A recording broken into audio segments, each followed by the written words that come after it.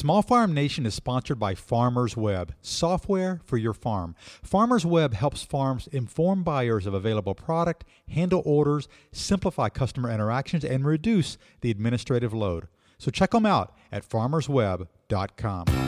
As sustainable livestock farmers, we want to honor the whole animal. But what about when it comes to using the animal's hide?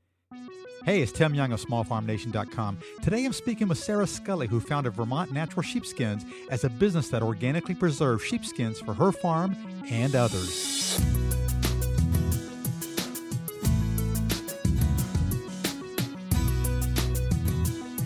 Joining me today is Sarah Scully, founder of Vermont Natural Sheepskins. Now, Sarah was born in Vermont, but grew up in the southeastern United States just like me.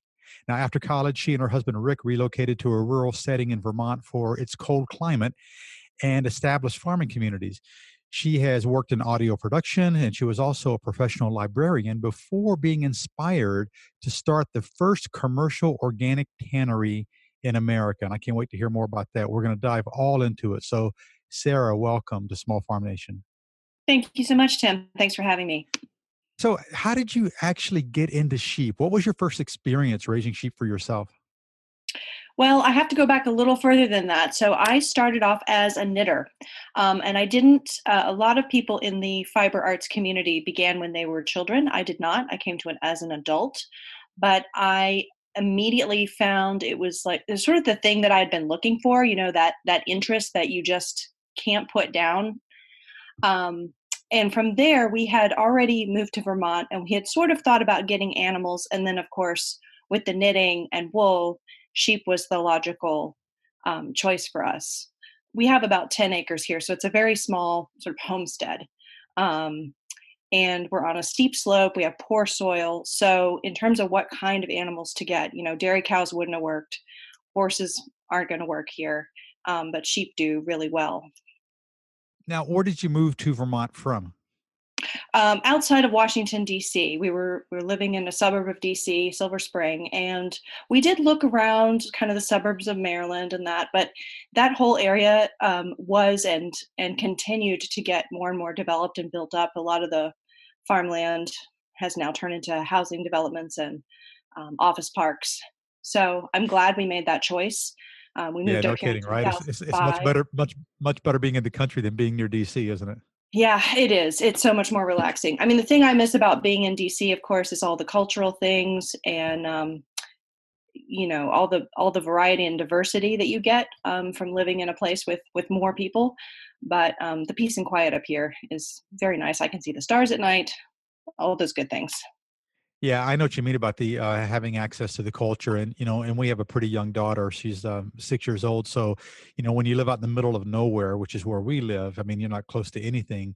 They don't get that, but we learned that we would rather travel to DC, which we do every now and then, or travel to other cities and expose her to those cultural aspects in the museums and the arts and whatnot, and then go back to the country rather than live in the city. Right, exactly. Yeah, you can We're you the can same always way. visit the city. That's right. Yeah. So, you mentioned that one of the things that you were looking for was a cold climate. Why was that important to you? Oh, I just like the cold. You know, I grew up in Columbia, South Carolina. My parents moved there from Vermont when I was a child, and um, being roasted about 8 months out of the year, which is how I felt. You almost feel like you're being boiled alive. It's so hot and Mhm. swampy, and I just, you know, my husband and I were looking at a map of the United States. We were trying to figure out where we wanted to live, and we just started eliminating places, you know, and that was the first one to go for me. I was like, nope, no more swamps, no more bugs. Yeah, well, um, we farmed about an hour and a half away from Columbia in Elbert County, Georgia, which is right on the oh, Georgia South Carolina line. And okay. we raised about 100 Katahdin sheep there, in addition to all kinds of other species of livestock. And yeah, you're right. I mean, it's challenging from a farming point of view. It's hot. I mean, the fire ants are incredible. So there's a lot of Yes. better places in the country than that. Poisonous snakes, poison ivy. I mean, I don't, but please, your listeners, you know, that live in the South, there's many beautiful things about it too. And there's so many advantages, you know, you can farm all year round and I can't. So, you know, there's wonderful things about it too, but just for our point of view, I would rather shovel snow and, and do that than be hot all year. Yeah, yeah, absolutely. I totally get it. So you got a steep hillside, 10 acres or so in Vermont. hmm It wasn't good for dairy cattle. So what? You decided to get some sheep? Decided to get some sheep. It was that or a tractor to sort of just maintain, keep the brush down. And we cleared about 3 acres when we bought our property. It was all pine forest, not old growth. Just Vermont had been clear cut, a century ago, and so this was like scrubby forest, not valuable timber property or anything like that. We wanted to get some sunlight on our driveway. We wanted to get some sunlight so we could have a small vegetable garden. And then you have to keep the land open or it will regrow really quickly. And, do you want to spend money on a tractor and a barn to put your tractor in and gas for your tractor and maintenance on your tractor? Or do you want to spend money on a small shed and some fencing and some animals? And it's nice to look out and see the sheep grazing. And so that's what we did. Yeah, the battle you're talking about is one that I face all the time. When you have a rural property, whether it's set up as a homestead or whatever, you've got to maintain it. And it's one thing if it's all woods, but if you've got any open land at all, a few acres or whatever, you're either going to be mowing and weed whacking all the time, or you got to put animals out there and let them do the work for you. And that's what I do, and it sounds like that's what you did as well. Yep, yep, exactly. And we started out with a heritage breed of sheep, a rare breed called Navajo Churro. And as the name suggests, the Navajo Diné people were the folks that really latched on. They didn't historically have sheep. There were no sheep in North America. But when colonials came over, the Spanish came over, they brought sheep with them. And the Diné people quickly latched onto that as a great resource. You get your wool, you get your pelts, you get your meat, you get, I think they would do like yogurt and things with the milk. And it became a central part of their economy. And then the federal government, of course, through relocation and those terrible programs that happened in the or 19th and 20th centuries, the breed of sheep was almost lost because of that. And so we were interested. There were some local people raising those out here. It's mostly a breed that you find in the Southwest, but we had a few breeders here, and it's a compelling story. We wanted to do what we could to keep the breed going, and they're a great sheep to raise, I would say, for a beginner, because they're very self-sufficient. They're easy lambers. They're smart. They can kind of take care of themselves. They have a lot of that wild sheep instinct, and so you don't have to do a lot with them. You don't have to supplement their diet. They can live off of scrubby land and brush, and they're pretty easy to take care of. So we started with So so those. how so how did you actually go from raising a few of those to having your first experience with tanning? So I wanted to, honor the whole animal when we had our first lambs that we were culling after our first breeding season. And I sent those lambskins off to a commercial tannery, and they came back. They looked beautiful, but they were full of chemical residue, and I could smell them. I'm very allergic to a lot of things myself. I'm very sensitive. And when I touched them, I broke out in hives from the chemical residue. And so I was just thinking, well, how am I going to sell this if I can't even be around it? And do I even want to sell this and sort of inflict it on somebody else? And isn't there a better way?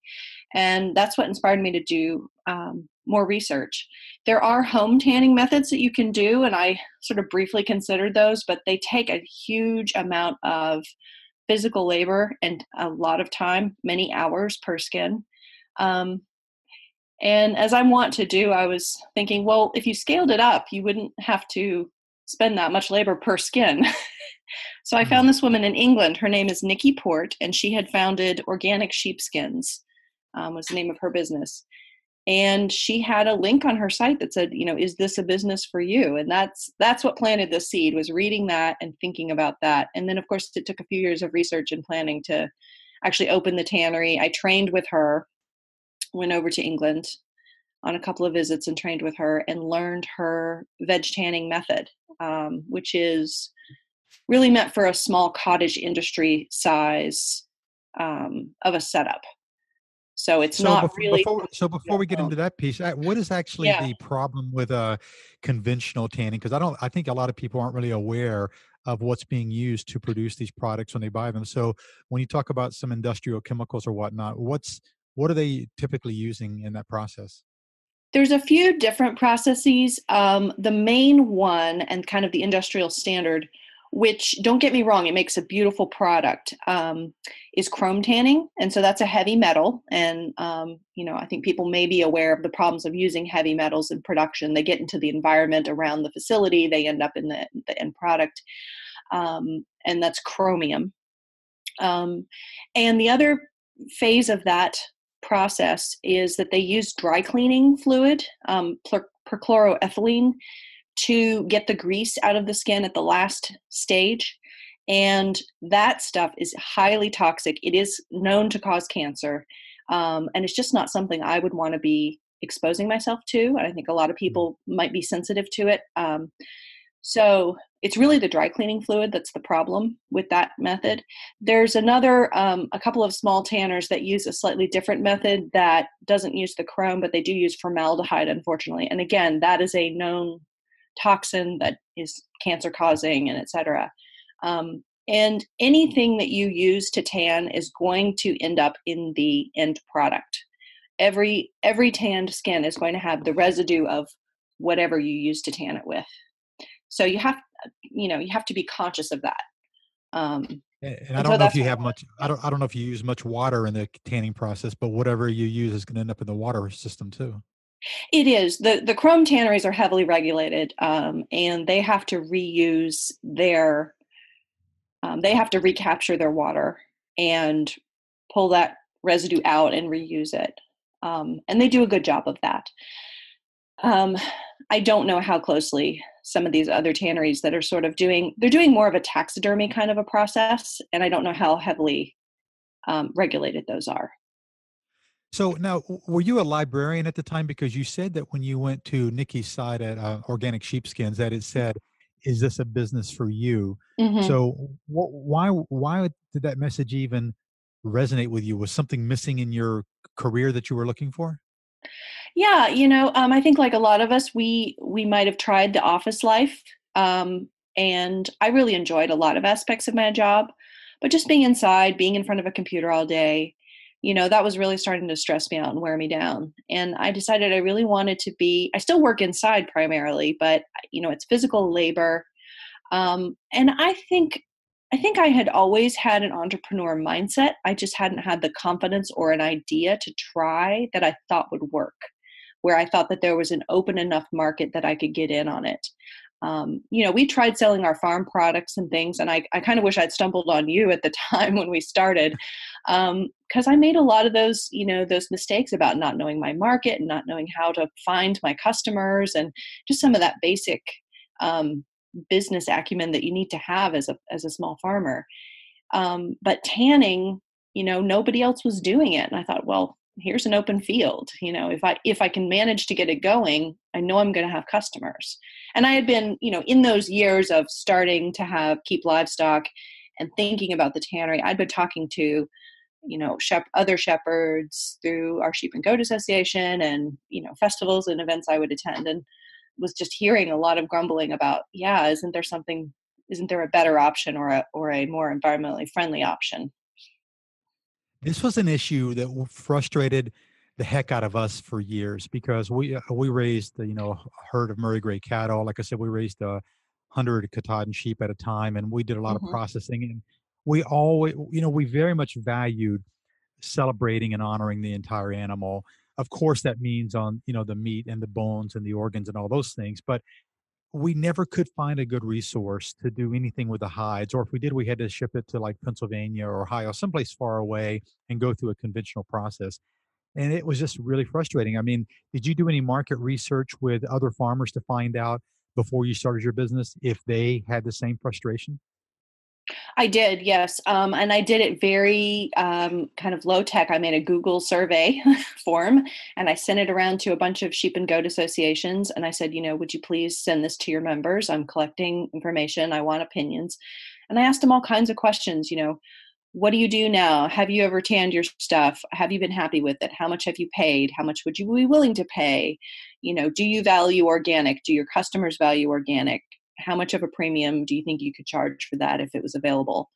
How many hides per year do you think you would have? And that was a huge resource, and it helped me clarify my thinking, and of course helped me get funding, and justify the whole business model to the bank.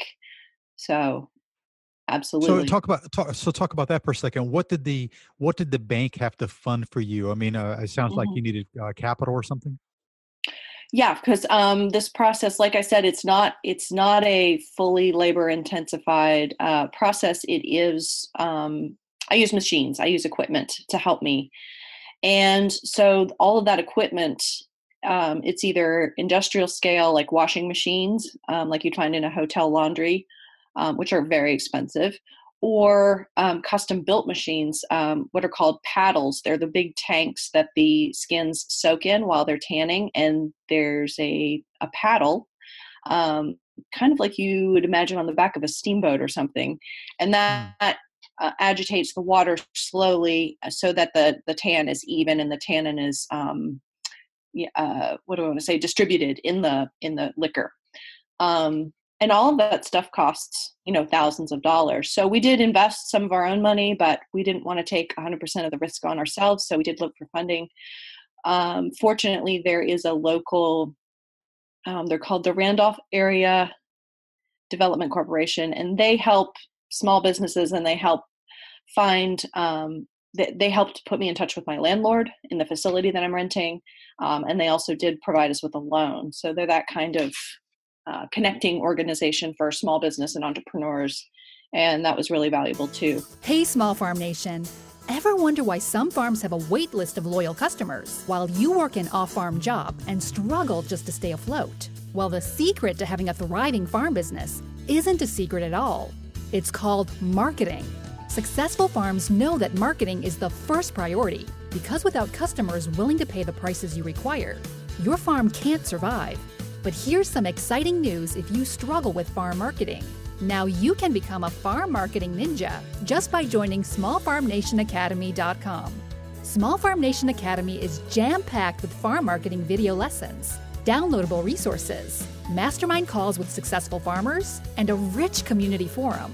If you're struggling with your farm's website, you can even get a modern farm press website for your farm included for free if you'd like. And get this, if you'd like personal guidance specific to your farm business, you're in luck. Because smallfarmnationacademy.com members get one-to-one coaching from Tim Young, free, anytime. It's like having Tim as your on-call farm marketing mentor. By applying what you'll learn in Small Farm Nation Academy, you'll become the preferred brand in your market. So instead of struggling to find customers, customers will seek you out.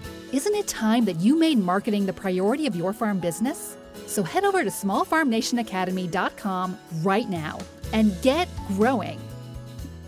So let's dive into the process actually for tanning, because I find this fascinating. And as somebody who was an artisan cheesemaker, I often got asked the question, well, how do you make cheese? And while there's different make procedure for different types of cheese, of course, there's basically a common 6 or 8 steps that you go through for all cheeses. So with the Mhm. tanning process, I mean, the first step, of course, is you got to get hide, you got to get skin. So where do you source yours from? Right. So about 80% of our business is tanning for other people. So my customers are my source, and then they get their skins back. The other percentage I get from local butchers that I have developed a relationship, or occasionally some of my customers, I'll tan some for them, and then they'll trade me some if they have a big batch. So they're all local, all sourced from New England. And the first step in my process is actually washing the skin, laundering it.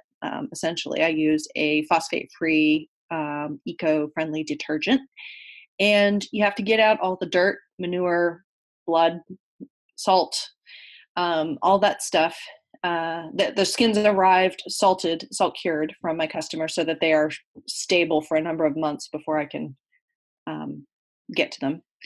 Mm. And then from there, they soak in what's called pickle, which help further rehydrate the skin. Then I flush them. I take all the sinew and extra fat off of the skin side. And then from there, they go into tannin. And I use a tree bark tannin. It's from a tree called the mimosa tree. And they soak in there for anywhere from a week to 2 weeks, typically for ram skins, because they can be very thick. This is the adult male sheep. Those skins can take up to 2 months sometimes for the tannin. Does the tree bark process the tannin create the same type of enzymatic reaction that brain tanning does, or what does it do? No, it does not. So you're talking about a lipid type of tan. The active ingredient, if you will, in the brain is the cholesterol. And I am not an expert on brain tanning, but here's what I know about it. The cholesterol replaces some of the volatile compounds in the skin and prevents it from going bad. It's more of a preservative, if you will, than a full tan. And then what you have to do to really complete that tanning process is you have to smoke the skin, and it's the smoke from tree bark that adds an extra layer of preservative, protection, waterproofing, etc. So brain tanning is sort of a two-step process. With the tree bark tan, or as it's called in the industry, you might hear veg tan or vegetable tan. That's a tree bark tan. And what that does is the tannin, the compound, it's the same one that you find in wine, penetrates into the skin and changes the chemical composition of the skin and replaces, again, a lot of those volatile compounds in the skin to prevent it from breaking down. So what you end up with in a veg tan is the finished product is part sheep, part tree, because it's bonded together. Okay, got it. So now you're in the process where you're at the tanning stage and you're doing bark tanning. How far are we into the process now, time wise, to get to this point? Probably about 2 weeks, and then from there, let's see, probably about another week to finish. So from tanning, and then they're pulled out, they're rinsed, the excess tannin is washed away. I stake them out on boards and dry them. You want to dry the leather, and then buffing to soften the hide, and trimming, and then combing the wool to get rid of any loose fibers, hay chaff, anything that might be in the wool side. And you said about 80% of your customers are the farms. So does that mean that you're producing? I know they're probably not white labeling or something like that, but are you giving them the product back and then they're selling it to their customers? Exactly. I actually stamp them with my tannery name, just so that people understand that it's come from an organic source. You can also tell my product because the final leather is sort of a pinkish beige color from the tree bark. And if you see sheepskins out there on the market and they're gray or white or yellow, they've used some other process. And yeah, they're selling it just under their farm name. And they're selling at farmers markets, or they're selling online, some of them. I don't know if any of them are doing wholesale, perhaps working with, home decor type of retailers. So how do customers actually use the hides? Are these rugs, or these blankets, or what are they? It sort of depends on the breed and the style. But yes, sheepskin rugs, blankets, baby rugs, either play mats or sleeping rugs for children. You can roll them up and put them in bed and use them as additional support, under your knees, or you got a bad back. I like to sit on mine in the wintertime. I just drape it over the couch and sit on it. My line at festivals is, it turns any antique uncomfortable chair into a comfortable chair. You can also put them in your car and use them as a seat cover that way. And then I do have people who ask me, oh, can you make me hats and gloves and mittens and things? And the answer to that is no. I'm not a sewer or a leather worker. And my process does not yield what's called shearling, which is a specific term for a textile grade of sheepskin. So that leather has been mechanically tenderized. Sometimes it's been split, like you'll hear of split leather. And then the wool's usually been shorn down to a very specific length. So that's what shearling is, and you'll see that in, coats and boots and all of that. I do not have all the equipment to make shearling, so I make sheepskins. I have had some people do, crafts and things with the ones that they buy from me. They cut them up and make stuff out of them. Okay, got it. I think a lot of the ones that you buy, at least that are industrially produced, aren't machine washables. Are yours machine washable, or do they have to be hand washed?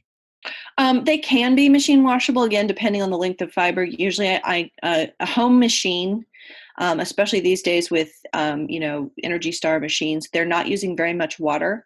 And the danger with that is that you are using just a small amount of water and a lot of agitation, and that can lead to felting.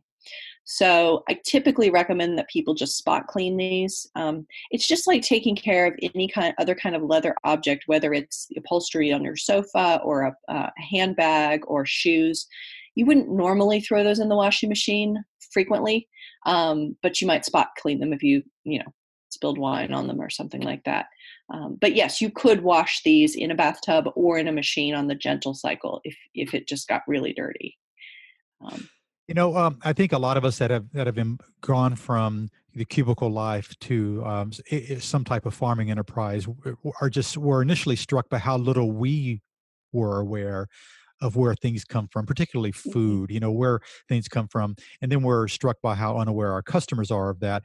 But I'm wondering if you're finding the same thing for not food, for example, for sheepskins or for rugs or for hides. I mean, are you seeing the same issue of a lack of awareness and a hunger, if you will, for wanting something that's locally sourced? Absolutely. And, people do give me those same questions we've just been over about, okay, well, what's the difference between your process and this other process?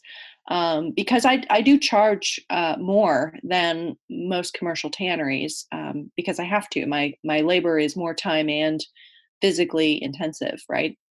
So people are curious about those differences. There's no organic certification program for leather, so I am not organically certified in any way. But I do call my process organic because it is, it's little o organic. But of course, they want to ask about that question, and that's fine. And a lot of people they've never sent their sheepskins off to a tannery before because they are afraid of those chemicals. And so they'll come to me as a first timer, and they need to know how to handle the skins after slaughter, how to get them fully salt cured so that the wool doesn't fall out, how to get them to me, etc. So yeah, there's a lot of customer education is a huge part of what I do every day. So where can this business go for you? I mean, you were talking about sheep. Well, I think you also do goat and alpaca too. But what about cows, bison, or any other species? No, and that's another question I get a lot. I wish somebody would do this kind of hair-on tanning offer for folks who raise dairy cow and cattle. So I mentioned that a lamb takes 2 to 3 weeks. A cowhide would take over a year with this process. And of course, when they're large and they're heavy, I manipulate all of my skins by hand. I physically have to lift them in and out of the vats and move them around. And they're very heavy when they're wet. A cowhide weighs hundreds of pounds when it's wet, right? So now you have to go to a mechanized way to move the hides around and do all that. There is one place I wanted to mention. They're called J&FJ Baker, and perhaps we can link to them in the show notes. If people are curious, they're over in England as well, and they're one of the few fully veg tan production houses for cattle hides in the world. And they've been around hundreds of years, and they've managed to hold on. But yeah, it's a fascinating process. So no, It would take millions of dollars of investment to do that. And that's not a project I'm interested in taking on, but maybe somebody's interested in doing it. There would be a market for it for sure. Wow, It's but a I mean, question how of developing informative, it. because I didn't realize that. I mean, a year to do that with your process, and you're right, you would need a huge warehouse space because you got to be able to store all those, as they're coming to market. It'd be a big undertaking. Right, and just manipulating those hides, you have to have huge machines and overhead um, cranes to lift them and move them into each vat of the process and do all those steps. So um, yeah, it would be a massive undertaking. So what are the goals that you have with your business from here going forward? Just keep it sustainable. Keep being able to pay myself a living wage. It would be nice to get some help at some point. I'm still working on paying down debt that we took on to start this. So as soon as I get some of those loans paid off, I'm hoping to hire some part-time help.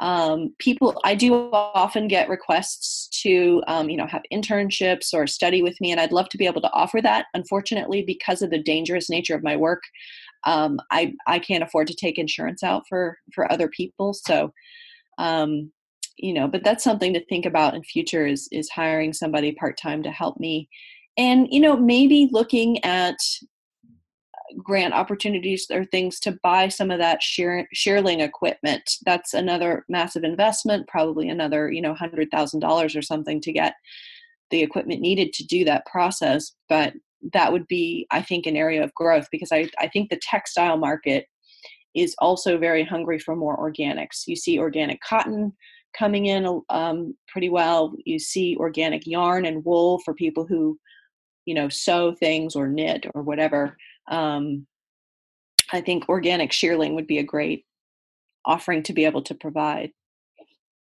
You mentioned the elements of danger in your business. What are the dangerous components of doing what you do? Oh, just, some of the machines have sharp surfaces or things. I use a fleshing wheel, like a taxidermist will. So it's a power blade. You have to be, you know, you have to be cautious around that. My combing iron is, it looks like a large laundry mangler, but it spins automatically at high speed. And I do use acids in the process. Again, everything is food grade that I use in the process, but concentrated acid. Obviously, you could burn yourself badly with that. So it's just like any other kind of physical production process. You have to be aware of your machines and safety protocols, and that's all some stuff that I learned and could teach somebody. But exposing them to that without proper insurance would be nonsensical. Yeah, of course. Now, So, you got into this because you went over, you saw the opportunity on Nikki Port's website. Hey, is this for you? mhm. And it sounds like you would really like to see this grow and take hold as a methodology and as a business throughout the country. So your opportunities are for you to either expand, or is there an opportunity for you to teach other people how to start their own businesses? I don't have license from her to teach her method, so they would have to work that out with her. But I would love to see some more small tanneries. I only tan about 600 to 650 hides a year, which may sound like a lot if you're somebody who's tanned hides at home before and maybe you've done one or two. You know how labor intensive that is. But that 650 is a drop in the bucket. That's one day of production of a larger, a traditional chrome tannery.